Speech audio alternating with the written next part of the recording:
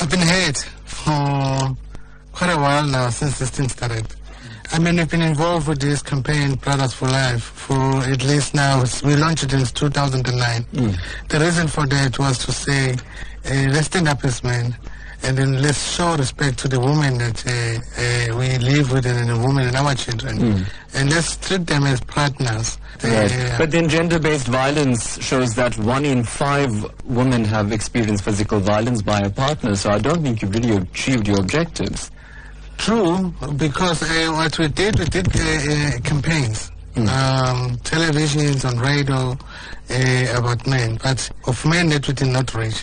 Those side of men that we did not reach, the one who live in the rural areas. And specifically from the men that we've spoken to on the streets of Durban, they say, no, we're not like that. We don't do things like that. No, we'd never hit a woman. We'd never rape a woman.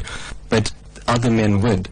So my question to you is, a man who allows his fellow man to do this, are they also labeled as men are trash? Because they, according to the argument, they're enabling other men to go about perpetuating this kind of violence against women.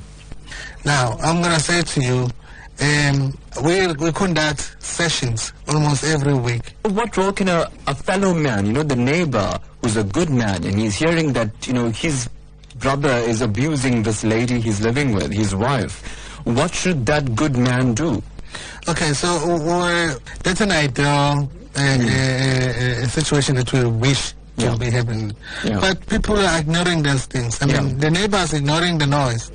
So I'd rather go to the police and tell the police that. Treat them as human, not as women.